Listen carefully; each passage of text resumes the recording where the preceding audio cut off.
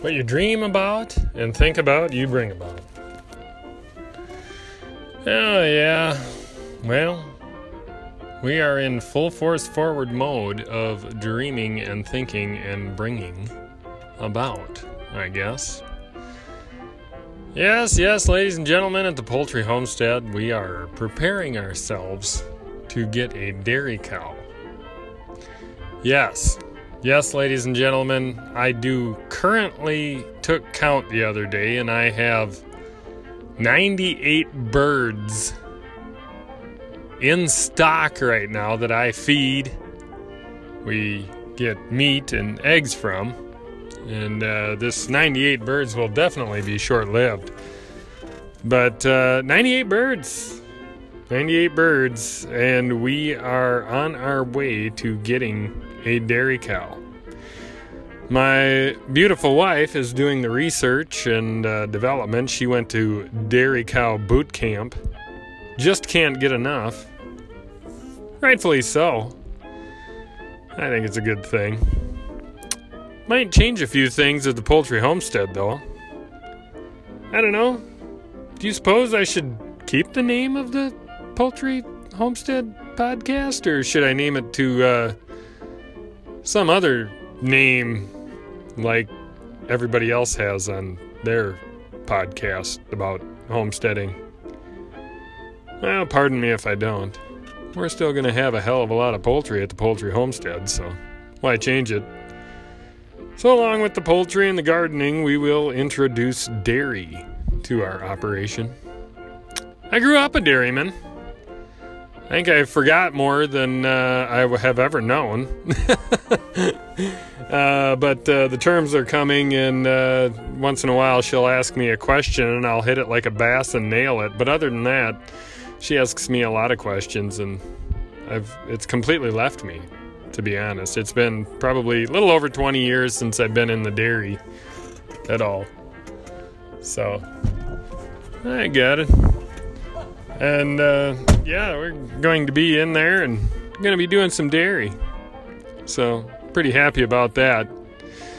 The only thing is, one big change to the property, I guess, would be that you don't just have Joe Schmo, the bullhead fisherman from Iowa, come take care of your place.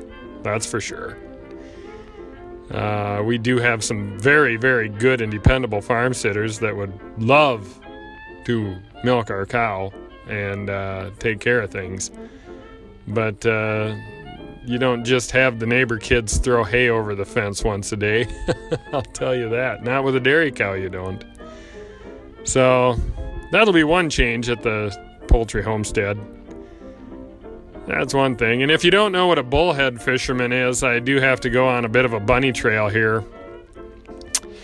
When I was a young man, I grew up in southern Minnesota, and the lakes around here are full of many fish, and every public fishing hole that you would go to, you would run into a few people and kind of inquire as to where they were from, and a few of them would say Iowa, and they would have a whole pail full of what we call the common bullhead around here. And or snot rockets, bullies, mud puppies, shitfish, and or dozers, just to name them a few monikers for the lovely bullhead. And the bullhead looks just about, if you've ever seen a catfish, okay? If you know what a catfish is, that's something that a bullhead kind of looks like that, except for worse. It's a little bit whiskerier, it's a little bit stingier, it's a little bit smaller and blacker, and the belly is a little bit more yellow, and it tastes like shit.